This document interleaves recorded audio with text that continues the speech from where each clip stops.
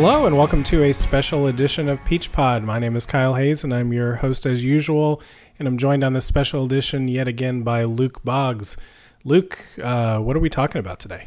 Well, probably to the surprise of few, we are talking about the sudden and unexpected firing of FBI Director James Comey.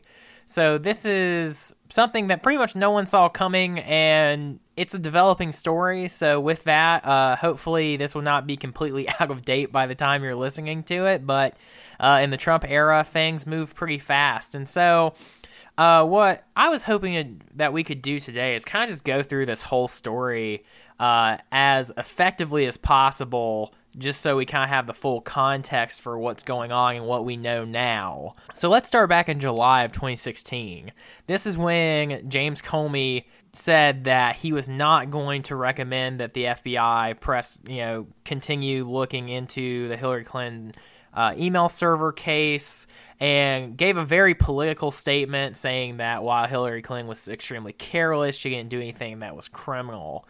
So this, of course, pissed off all the Republicans and kind of made a lot of Democrats a little bit unhappy, but not totally. And then what you end up having is this long, drawn-out time between that July announcement and October, where basically the Republicans beg for James Comey to reopen the Clinton investigation, and he does not.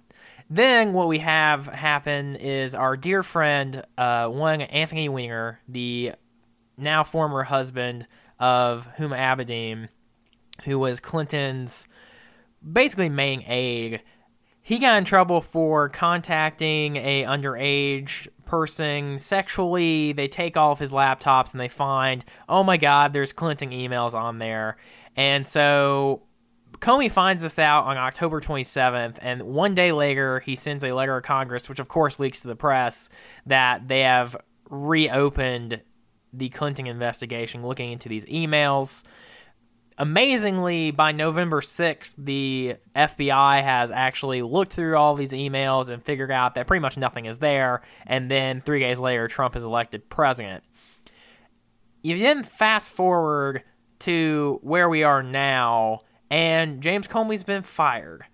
A couple key things have happened in the past week or so that make it really interesting that this was the timing in which he was fired. So the first thing was that James Comey had very recently, according to the Washington Post and some other sources, requested more money and resources to look into the Trump campaign's ties to Russia.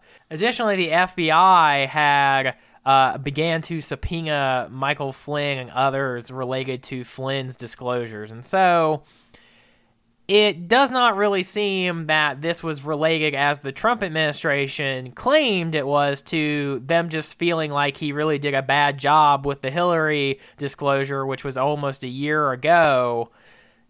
It seems like there's something else going on, and that's pretty much the long and short of what's been happening with this. So, Kyle, what are your thoughts about James Comey's firing and just this whole situation? Well, my first reaction when I saw this, I sent a message to you, and I sent a pretty similar message to some other friends of mine, that I thought that this was like a stupid move by Trump. One of the things that Trump has going for him right now is that he has broad support among Republicans. And so that's very important political currency for him. And one of the ways in which he could lose that broad support is to do things that are seen as unpopular and sort of beyond the pale, more so than any of the stuff that he's already done. They are, somewhat on the same page on other issues, the legislative agenda, healthcare, things like that. It's kind of a mess, but it is sort of the mess that was expected with a president that had never held public office before.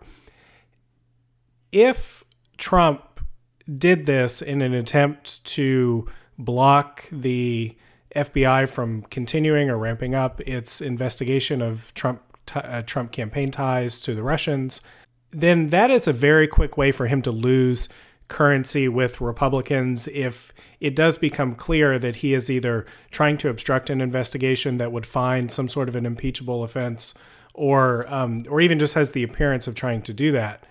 And that's why I didn't understand this move from Trump's perspective, as in, what is he gaining in this moment, unless he is dead sure that Comey is going to come up with something in this investigation that is like definitely impeachable. He's definitely out the door. And my gut, without any like insider information on this, my gut is that is not what Comey would ultimately find if he was allowed, full resources and authority to pursue this investigation. And so I don't really know what Trump is doing here, unless he is actually covering up or attempting to cover up something that is at the level of impeachment. Yeah, and before I go deeper into this specific situation, I think there's one important thing to point out to people, because, we're kind of used to Trump firing a lot of people. Like, it's literally how he built his career. And, we've seen Obama fire people and, George W. Bush fire people. But when it comes to FBI directors and comes to the Justice Department, that is supposed to be one of the most, if not the most, independent branch of the government. That basically, once you appoint an attorney general, once you appoint an FBI director, you're supposed to be hands off.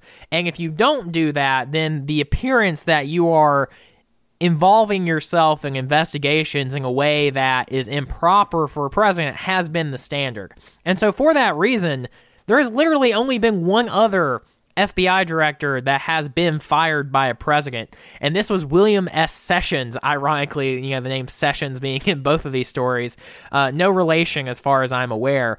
And he was fired after a pretty long controversy where it was pretty clear that he was abusing his powers as the FBI director. He was acting improperly.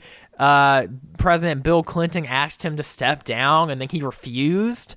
And so, with the, help of his attorney general, Janet Reno, they, fired him. And, that was a pretty high bar for them to fire an FBI director. He had to actually pretty much do blatant corrupt things for that to even really become a discussion. And then once they did do that, that's how they actually got him out. So the fact that Jeff Sessions and the new acting deputy attorney general recommended him to be fired for conduct back in July really just doesn't seem to add up to me. What I find really interesting about this is the fact that this was one of the few things that it appeared that the Trump administration actually planned a little bit in advance, since they had all of these different statements come out simultaneously rather than doing something with no prep at all and having, pretty weird rigging up letters about what they are and not really having a sound legal case. The Deputy Attorney General actually did a pretty thorough report on Comey's activities and how he handled the Clinton investigation, why they thought it was wrong. But if that's the case, I don't see why this didn't happen significantly earlier. Well, the reporting that I read today suggested that this case that was drawn up by the deputy AG this process started last week. Right. And that I'm not even sure that the deputy AG knew that. I mean, I think he knew he was writing a recommendation that the only possible conclusion you could come out with was that the FBI director was going to be fired. But the actual decision on pulling the trigger on this, I don't think was very well planned out. There were a lot of people in the West Wing and the people in the FBI, and including James Comey himself, found out when this was reported on one of the cable news networks. Yeah, and of course we are grading on the Trump curve here when we say they actually prepared something. But the other aspect of this story, when I think about this, there's three broad possibilities, kind of three buckets of truth, I think, that are possibilities of why this was done. There's bucket one, which we've kind of addressed, which is, for some reason, Jeff Sessions and the new deputy AG decided that, we should really look into how Comey handled this Clinton thing, and after reviewing it, thought he legitimately could not do the job. I'm very skeptical on that bucket, but it's a bucket. Bucket 2, which is the one that I think is actually the most likely, though it's probably the most boring, which is that James Comey was just not a team player for Trump. And Trump is very interested in surrounding himself with yes men and that people that will go on TV and back up what he wants to have back up. And what Trump wants people to go on TV and back him up on are, he's a great president. He's definitely not under investigation about anything with Russia, and his campaign's not. And Barack Obama, the previous president of the United States, definitely wiretapped him. And James Comey has said none of those things, and has pretty much said everything he possibly could on the wiretapping and the investigation front. He's said the exact opposite that Trump has wanted people to say, and said it pretty aggressively. And since Trump only watches the news all day, when he sees James Comey saying things he doesn't want people in his administration saying. And so, to me, that seems like a very possible reason why this was done, that they were looking for an excuse to replace James Comey with somebody who will not go up there and claim that Barack Obama did not wiretap him. They'll at least say, oh, maybe he did. We don't know. We can't know. Or they won't talk about the Russian investigation. They'll just waffle on that too and not say directly that it's happening. And then there's bucket 3, which is the Nixonian bucket, this is all part of some master plan cover-up to stall the Russia investigation. And if it is that, then this is just the most desperate example of someone looking incredibly guilty and then acting like someone who's guilty. Because, man, is this not a wise decision? Because, really, for all intents and purposes, the Russia story had gotten a lot quieter. Almost all of the news I've been watching, the news I've been reading, had been about the American Health Care Act. It had been about the possibility of tax reform. There was some stuff about climate change. I really hadn't heard anything on Russia for quite a while. And then on top of that, the only Russia stuff I had heard was all about Michael Flynn, which, you could make an argument was just isolated to Michael Flynn. And now all anybody is talking about and all anybody is thinking about is Russia. And so I think if that was their strategy, that this would somehow, reduce the pressure on them in regards to the president's campaign's affiliation and coordination with a foreign power, then they kind of failed epically on that. Well, I don't know. I would disagree with the actions in bucket 3 a little bit. I think that if Trump knows that he did something really bad involving the Russians, then he probably at this point, because a lot of this did seem like it stemmed from Comey's intention to ramp up the Russia investigation. If he knows that Comey is going to find something, then it does sort of make sense for Trump to neuter that investigation right now and then take his chances with whatever either the Senate does or some sort of bipartisan commission or independent investigator, and to just try to spin any outcome of that as somehow him being persecuted, that the facts are wrong, that it's all fake news. I mean, that is, if he knows he did something terrible, then you may as well take your chances with the Senate and impeachment and just trying to win over enough public support to, basically just try to discredit any claim that comes out of that investigation. I think that what is more likely to be true, in my opinion, is that Trump did something shady in a business sense with somebody in Russia or something like that, and that is probably the worst thing that he's guilty of in terms of the Russia collusion.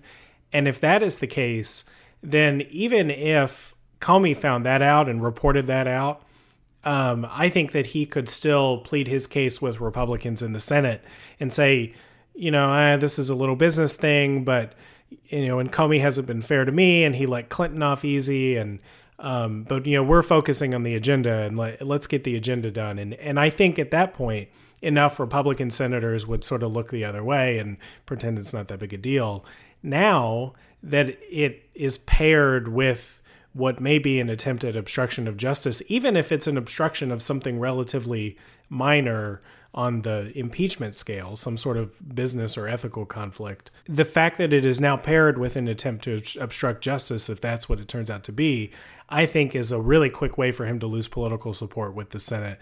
And I think that's what he's opened himself up to if he has done something less than have Vladimir Putin come to Wisconsin and pull levers in voting booths. Yeah, and I mean, I don't think you're wrong. I just think as a political strategy, Lyndon Johnson had a great line about Herbert Hoover. To paraphrase it a little bit, it is, I'd rather have him pissing outside of the tent, pissing from inside the tent out than from outside the tent in.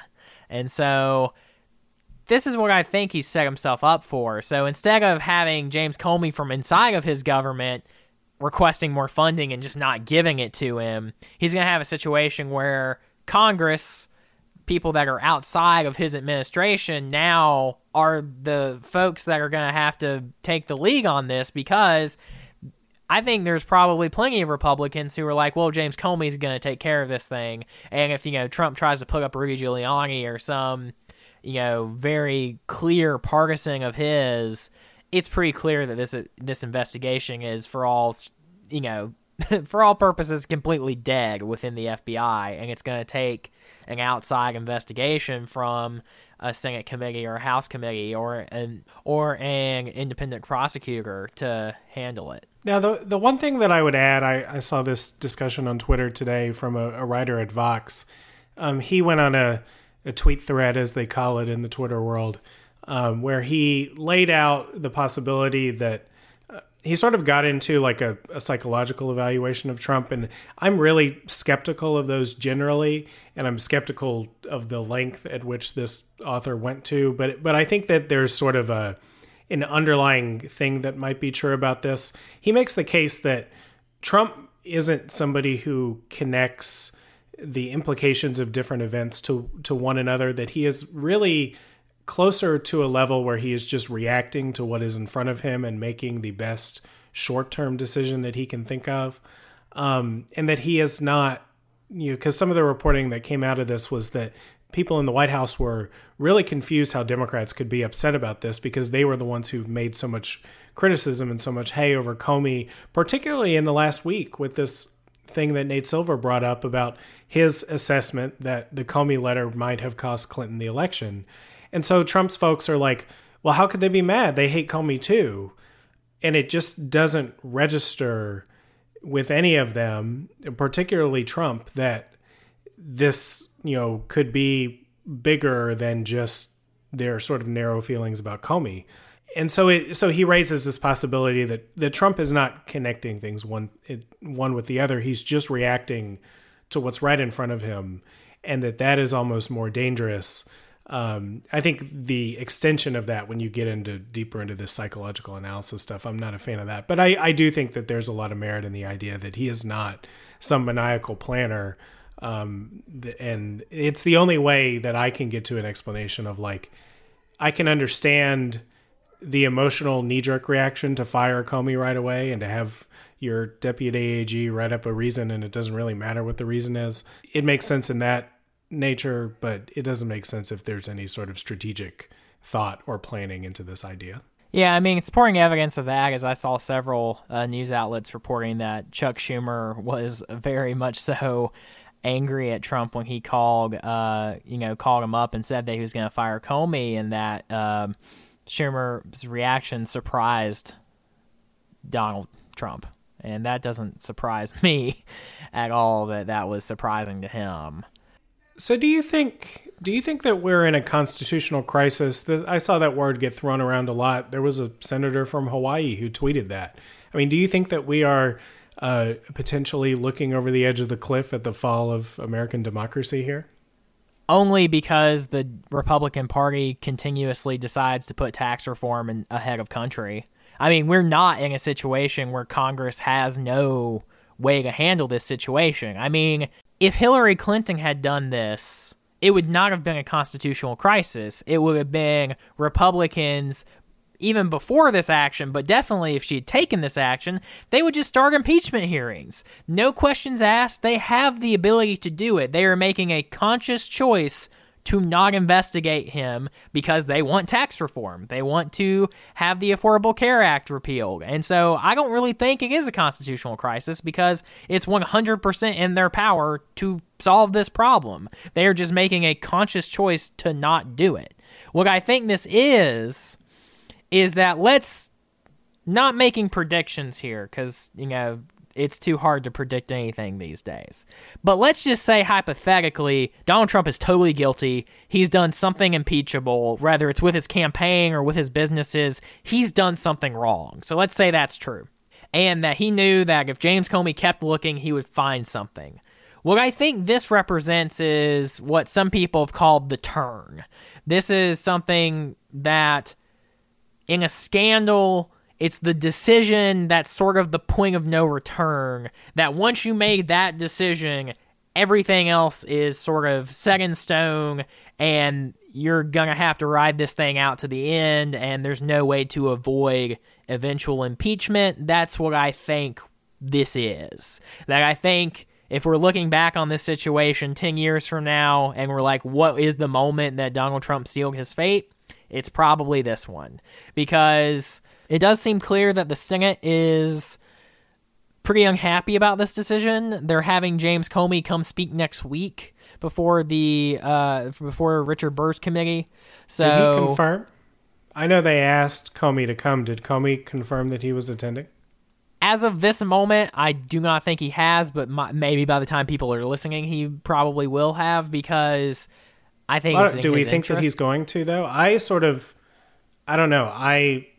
I'm not. I don't think it's a slam dunk that it'll come. What is the argument that if he knows Trump is doing things that he shouldn't have done, and that he was on to something, and that he requested more money, and that in response to that they fired him? What is the argument for James Comey, who has already proven that, one, he is not really that big of a fan of FBI protocols, besides how much he says he is, because that's what both of the Clinton letters prove that, both of the Clinton statements, rather, prove that. Because you had the first one in July where he's like, yeah, we're not going to prosecute her, but man, was she stupid. And I can't even begin to say how stupid this was and how careless it was. Like, that is beyond the pale. Then you have the other letter where the FBI has an extremely strict policy that goes back for a really long time that they do not interfere in elections. Doesn't matter. They just don't do it. And he had to have known that him putting out that statement would affect the election more than it wouldn't affect it. And I mean, it's common sense. And so in a lot of ways, there's even an argument that Trump fired this guy because he's a loose cannon and they have no idea what he would do.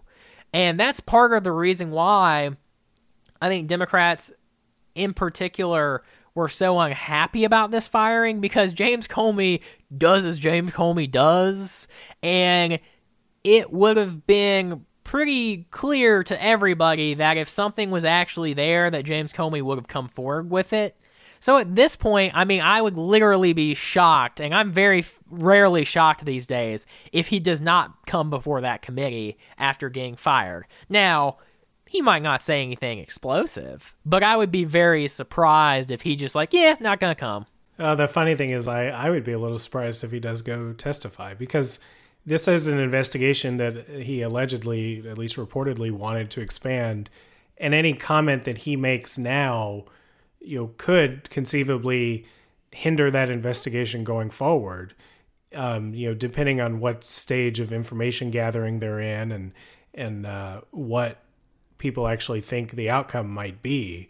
I mean, he doesn't have to. It doesn't have to be publicly. I mean, he can still privately meet with the committee. I thought originally, though, that he was testifying in a public hearing. Now, the request that Senator Richard Burr did was that, yes. But I'm just saying, if that is a concern, then make a counteroffer. Say, I'll come privately and talk to you guys. Well, that I wouldn't be surprised if he did that. I don't know. He also may just be like, screw this. I don't, want to deal with this anymore at all. I mean, I don't know. They were pursuing some Russia leads with Trump during the election, and he didn't bend over backwards to tell the public about that. So I don't know that. Well, he necessarily I will has a say vendetta for Trump.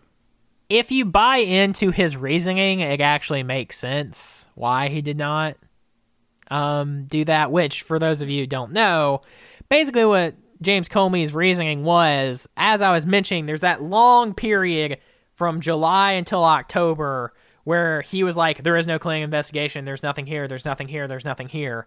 And so he had been on the record hundreds of times, basically, saying there's nothing here, there's no investigation, the investigation's over.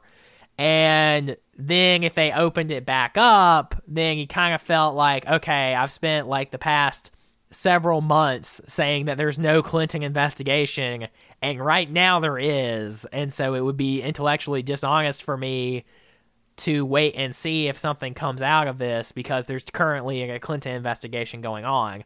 Whereas he was never really asked in a public setting under oath in the same way at the same amount of, many, many times about the Trump investigation.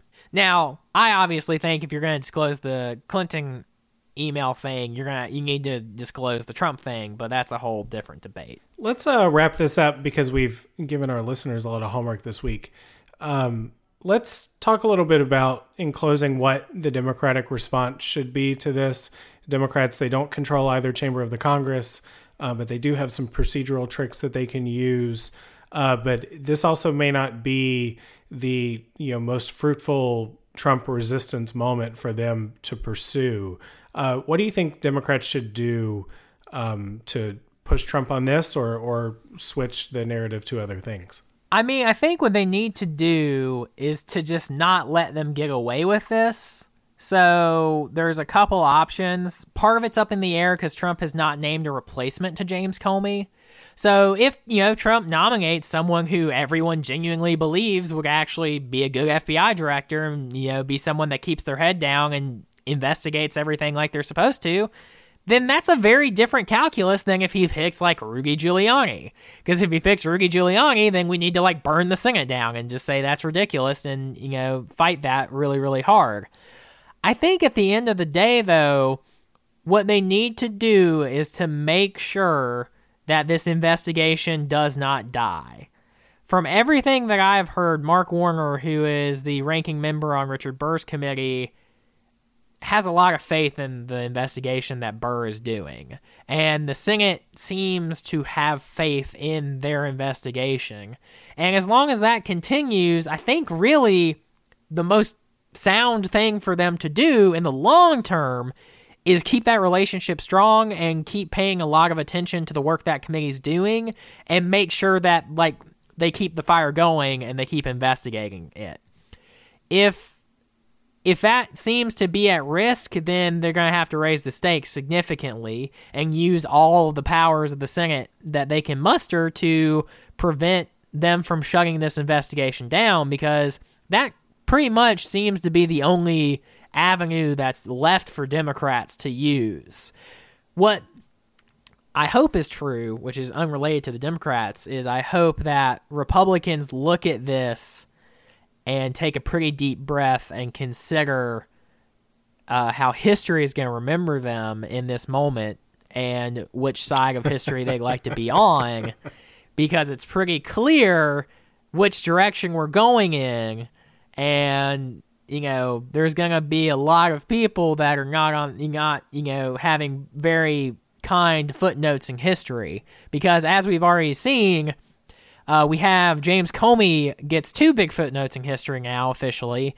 The shortest serving FBI director and the only FBI director to throw an American election. So that's how he's going to be remembered. So a lot of Republicans have pretty big opportunities to either go down in history in a pretty negative way like Comey's going to go, or, as SNL has already suggested, be the hero that stops Trump and get a TV movie made after them.